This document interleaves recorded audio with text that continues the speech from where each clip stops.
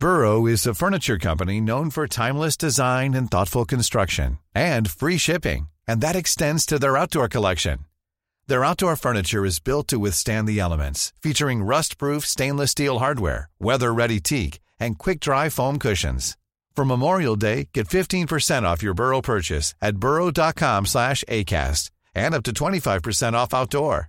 That's up to 25% off outdoor furniture at burrow.com/ACAST. Do you know a student getting ready to go to college? Or are you looking at going back to school yourself? The Woodward Hines Education Foundation and the Get to College program help more Mississippians get to and through college to get certificates and degrees that lead to meaningful employment. They offer free college planning advice, including hands-on FAFSA completion assistance through in-person or virtual appointments. Visit gettocollege.org to learn more.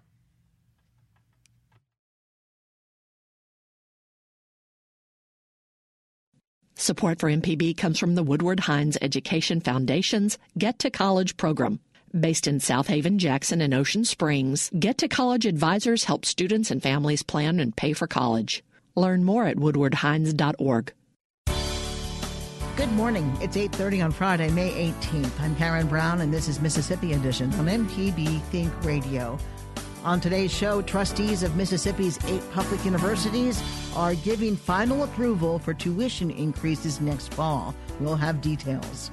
We value the people of our university. They are who make our university. So we're trying always at all times to be as accessible and affordable as we can. And the U.S. Surgeon General is in Mississippi to address the ongoing opioid epidemic. Then, do you know how to respond if someone stops breathing or is bleeding heavily? Find out what you can do and how to do it. That's all coming up. This is Mississippi Edition on MPB Think Radio.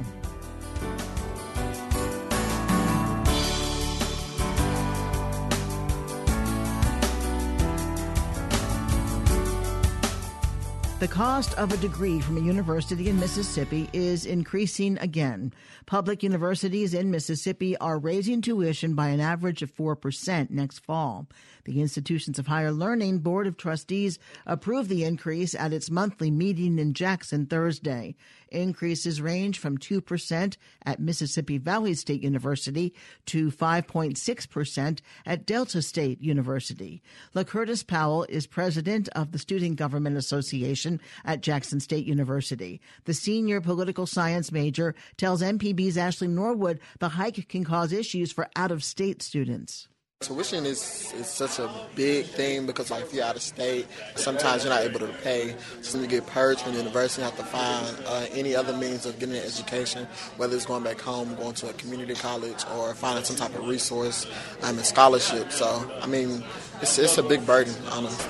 So we're just trying to maneuver through it, trying to figure out ways how we can keep all our students. How are you paying for school right now?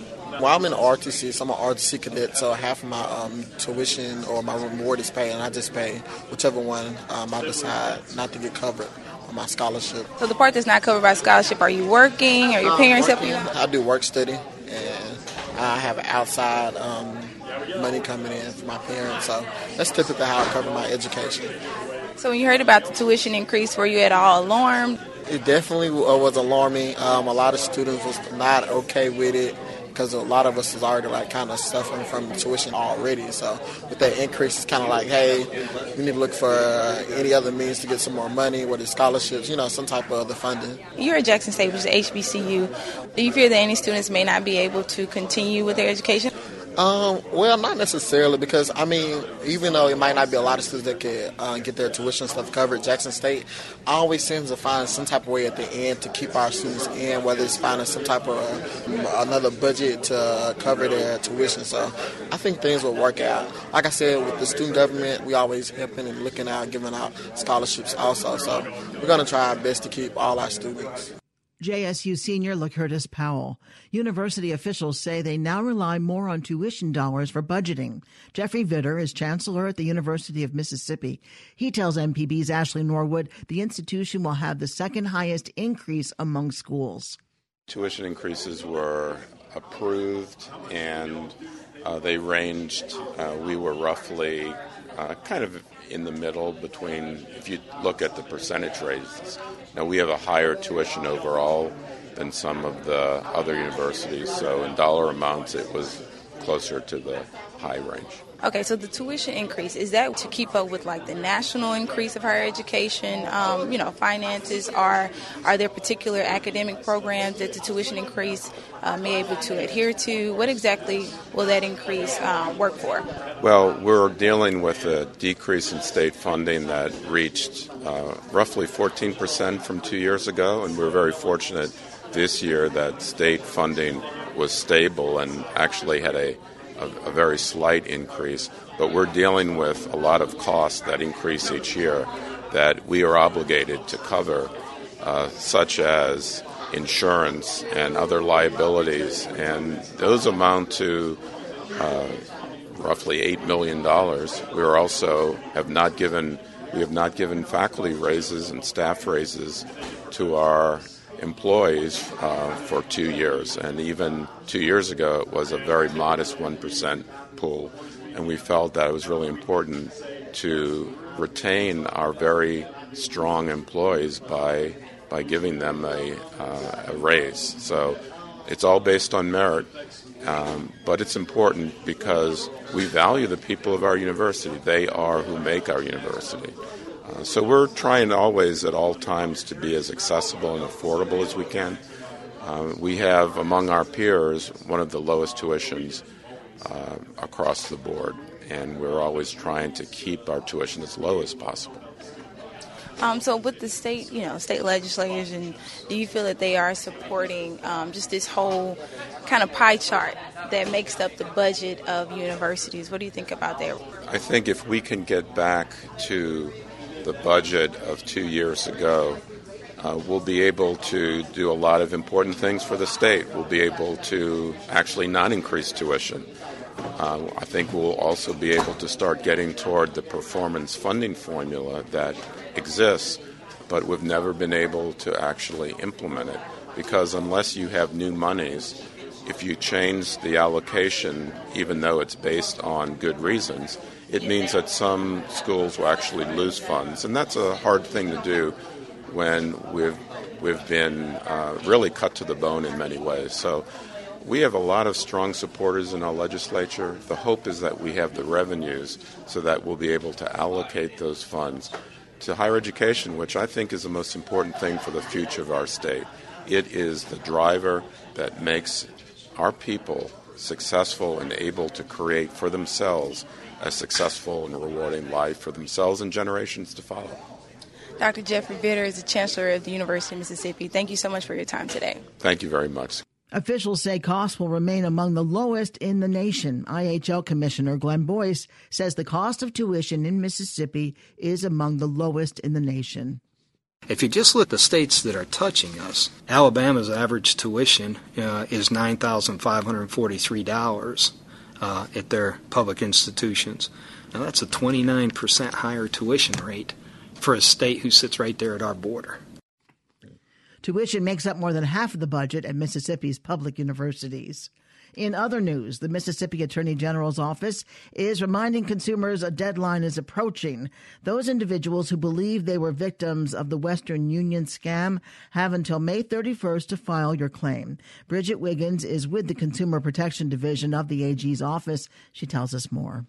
The Western Union scam settlement was entered into to provide compensation to victims who had been a victim of a fraud-induced transfer that used Western Union. So basically, if you were victim to a scam that instructed you to transmit money through Western Union during the time period of January 1st, 2004 through January 19th, 2017, then you may be eligible to receive compensation under this settlement.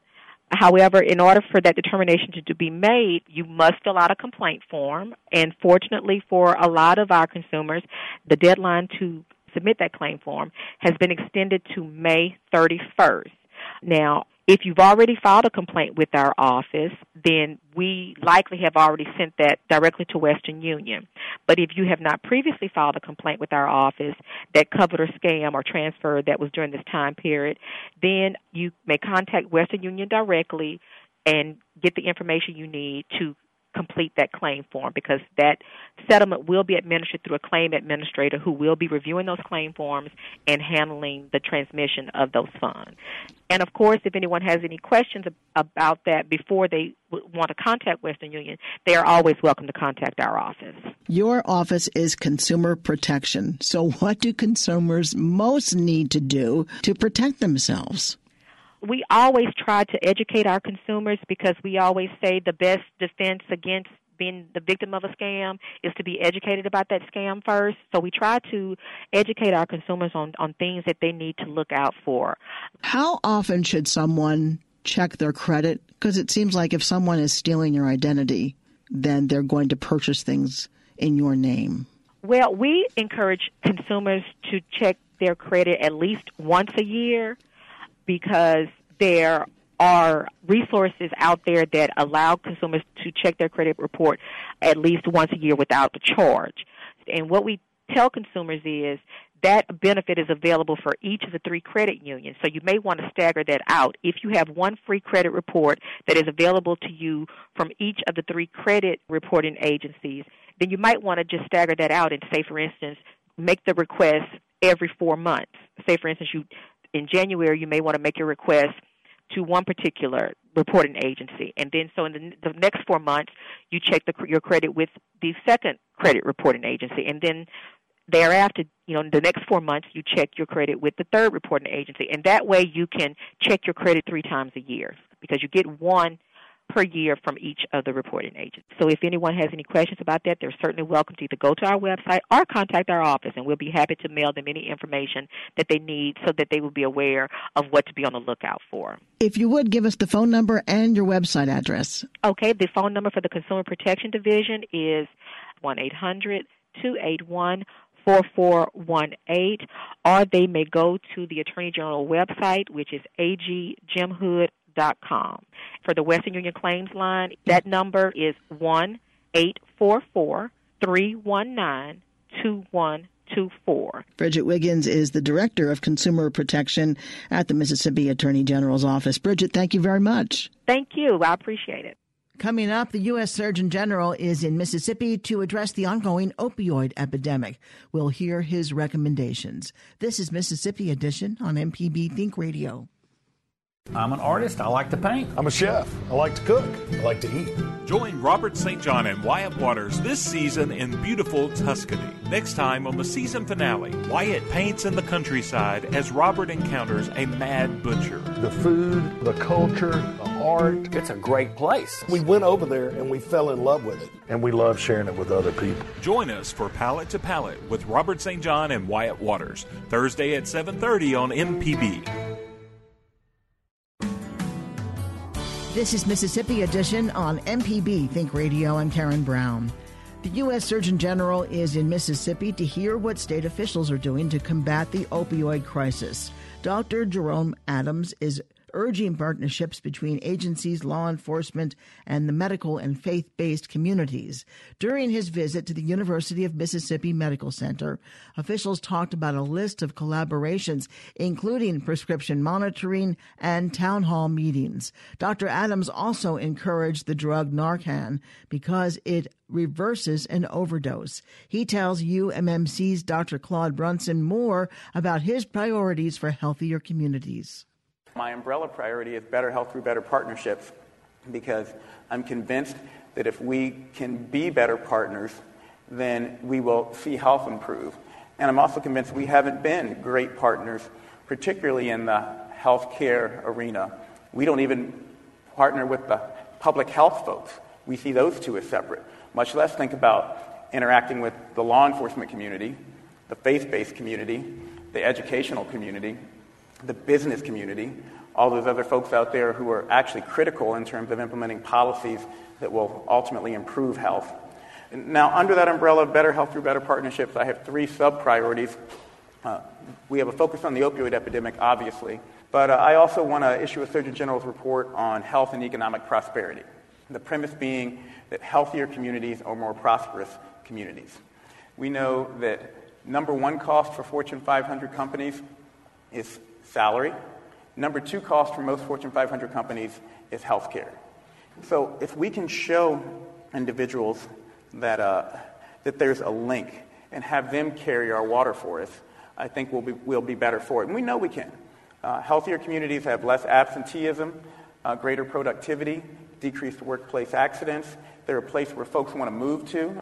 So from a business point of view, we have to make the link and help engage folks to address healthier communities if we want to be more prosperous communities. And then my final priority is health and national security. Why does the Surgeon General care about national security? Well, number one issue that people vote on, Democrat or Republican, is jobs and the economy. And the governor can tell you that. Any of your legislators in here will tell you that. Folks care about, can I feed my family? Can I pay the bills? What are the job opportunities like in our community? Number two issue people vote on, Democrat or Republican, is safety and security. And right now, 70% of our 18 to 24-year-olds are ineligible for military service. 70% are ineligible for military service because they can't pass the physical, because they can't meet the educational requirements, or because they have a criminal background record. So our poor health is not just a matter of chronic disease 20 or 30 years down the road. Our nation's poor health means we are a less safe country right now. And so I think there's a real opportunity there to engage the Department of Defense, the military entities out there, to lift up community health. And that's why I'm focused on those areas during my tenure as Surgeon General. Just last month, you announced the first Surgeon General's advisory in over 10 years. Can you touch on why you chose to focus the advisory on naloxone and opioid overdose? Right now, we've got a person dying from an opioid overdose every 12 and a half minutes. In the time we've been here, at least one person has died from an opioid overdose. But here's the key. 77% of those overdoses are occurring outside of the medical setting, and over 55% are occurring at home. It takes about 4 minutes before you have irreversible brain injury from anoxia. Our first responders are critical, but we're not going to dig ourselves out of this hole by simply telling people, call 911 if you see someone who's overdosed. I can't tell you how many parents I've met, and I'm tired of meeting mothers and fathers who've lost their sons and daughters to an overdose. And then you dig into the story and you hear that, oh my gosh, they overdosed in the garage, or they overdosed in the bathroom, or they overdosed in the bedroom, and someone was there, but they weren't equipped to respond. So we need everyone to understand that naloxone is available in all 50 states to third parties, and I know the governor and Mary are working to put together regulations and rules to make it even more available in Mississippi to third parties. But I want everyone to think about whether they or someone who they love or someone who they're going to encounter might be at risk for an opioid overdose, because any one of you, anyone in the community can be a lifesaver.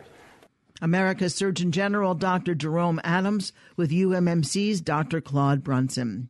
Coming up, do you know how to respond if someone stops breathing or is bleeding heavily? Find out what you can do and how to do it. This is Mississippi Edition on MPB Think Radio. Last time on the Gestalt Gardener. You know, I walk here in the mornings, and did I already say it kicked my butt this morning? It's not quite 2.5 miles each way. Sort of get pumped for the program, you know. I see dead pine trees here and there, random trees. Most of the time they've been struck by lightning, and they get a lot of pine beetles in them. So anyway, if you've got a pine tree that turns completely brown, the ends of the branches are dead, chances are if it wasn't struck by lightning, didn't have root damage, it's pine bark beetles. And for more garden advice, tune in to the Gestalt Gardener today, 9 a.m. on MPB Think Radio. An evening of jazz can be just what the doctor ordered. Join me, Meredith Michelle, with WJSU's Evening Jazz, 7 to 10 weeknights on MPB Music Radio. This is Mississippi Edition on MPB Think Radio. I'm Karen Brown. Emergency response officials are encouraging Mississippians to learn how to take matters into their own hands. Hands-only CPR is a life-saving technique that can help keep a trauma victim alive until emergency responders arrive on the scene. AMR locations will be offering drop-in classes on hands-only CPR next week during National EMS Week. Jim Pollard is Public Affairs Manager at Emergency Response Company, AMR. He and Clinical Services Manager Ryan Wilson tell us education and training can save lives. Hundreds of thousands of folks in the U.S. die unnecessarily, needlessly, every year because bystanders or family members just didn't know what to do, such as when someone's heart stops beating or there's a great deal of bleeding. So to help address that needless loss of life, AMR nationwide in 40 states in the District of Columbia, coming up National EMS Week, will be offering free classes, very short classes, without registration required, no certification offered, in the most basic form of CPR called hands-only CPR, and also at the same sessions, very brief, covering how to control bad bleeding. Ryan, let me ask you something. What if you don't know if the heart stopped? How do you know if that's the situation? One of the things we will be teaching people during this time is how do you know when somebody needs CPR? So that's going to be checking for a pulse, checking for breathing, and when one of those things are absent, how to react and how to get the whole process of response started. Jim, when I was younger, we always learned how to do mouth-to-mouth resuscitation. Is that sort of thing still recommended or strictly CPR? A few years ago, research concluded that it's not necessary for the rescuer to breathe into the victim's lungs because there's still oxygen in the bloodstream, which compressions on the victim's chest in the right depth and the right rhythm, the right speed, will keep circulating the oxygen through the body, thereby helping save the patient's life. Ryan, can you give CPR to a baby? Absolutely. That is, the scariest situation to be in and the time when you have to react the most. So you can absolutely give CPR to any age, including newborns. The technique's a little bit different. And again, that's something that we'll show people, is how to perform that technique. What can you do wrong? I mean, I know we push on the chest. How do you know if you're doing it too hard or too softly? Sure. So the technique itself is really the key to the whole thing. There's kind of two parts of it that we really stress the most, and that's going to be the speed at which you compress and doing it to the tune of staying alive. That's really a great way to kind of keep yourself in rhythm and compressing at the right rate. The other one is going to be depth. So the AHA recommends between about 2 and 2.5 inches. It takes a little bit of practice. So one thing we do offer with this is actual hands-on with a mannequin that's very lifelike, so that you can feel what 2 inches feels like, because that's probably one of the biggest mistakes is people not compressing deep enough. And it sounds like, you hear this on the radio. Okay, well, the next time someone's heart stops, I have to remember 2.5 inches. So it makes sense. You want to see this happen and actually try it yourself. What other mistakes are people making, like when it comes to bleeding? A lot of the mistakes we see really has to do with just a lack of understanding and knowledge of how to react. So one thing we see is when you have a family member or a friend, a neighbor that is actually having an emergency, your brain doesn't usually work as smoothly as normal. So, one thing we see is people hesitate to call 911 and sort of activate the emergency response system. So the best thing you can do, call 911 as soon as possible. Even if we turn out to not be needed, at least we came. And 911 will talk you through some things to do? Is that normal? Because they'll stay on the phone and say, apply pressure or whatever. Right. What about, do you do it near the wound or directly on the wound?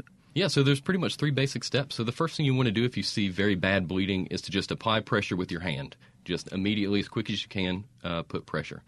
Then what you want to do is, if you have some sort of bleeding kit, they have kind of gauze bandages that you can then put on the wound and apply pressure. You can use a T-shirt, a rag, anything like that. Very hard pressure is the key to it. Then if that is not working, that's when you would apply the tourniquet above the injury. Jim, how can people find out where the classes are and what time and what date? For one source, you can download our application, which is simply AMR Central MS. And then you can also go to the AMR Mississippi Facebook page, where these free short classes on hands-only CPR and how to stop bad bleeding will be made available. How long do you expect the class to last? Yeah, so basically we're going to be there all day, and we just want people to kind of come and go as they have a minute and have time. So, yeah, if you can spare 5 to 10 minutes, I promise we will teach you some very, very useful information. So just to stop in at one of these locations. Yes. Great. Thank you so much for being here. We've been speaking with Ryan Wilson. He's the Clinical Services Manager at AMR, and Jim Pollard is the Public Affairs Manager at AMR. Thank you both so much. Thank you. Thank you. If AMR doesn't serve your area, another online resource is the American Heart Association at heart.org. Stay tuned to MPB Think Radio for a full slate of Mississippi-based programs all morning long. Coming up at 9 o'clock, it's the Gestalt Gardener. At 10 o'clock, it's Next Stop Mississippi. And at 11, stay tuned for Southern Remedy for Women. Join MPB at the Trail of Honor tribute to American veterans. For details on this weekend's events, visit mpbonline.org. I'm Karen Brown. Join us again Monday morning at 8:30 for the next Mississippi edition, only on MPB Think Radio.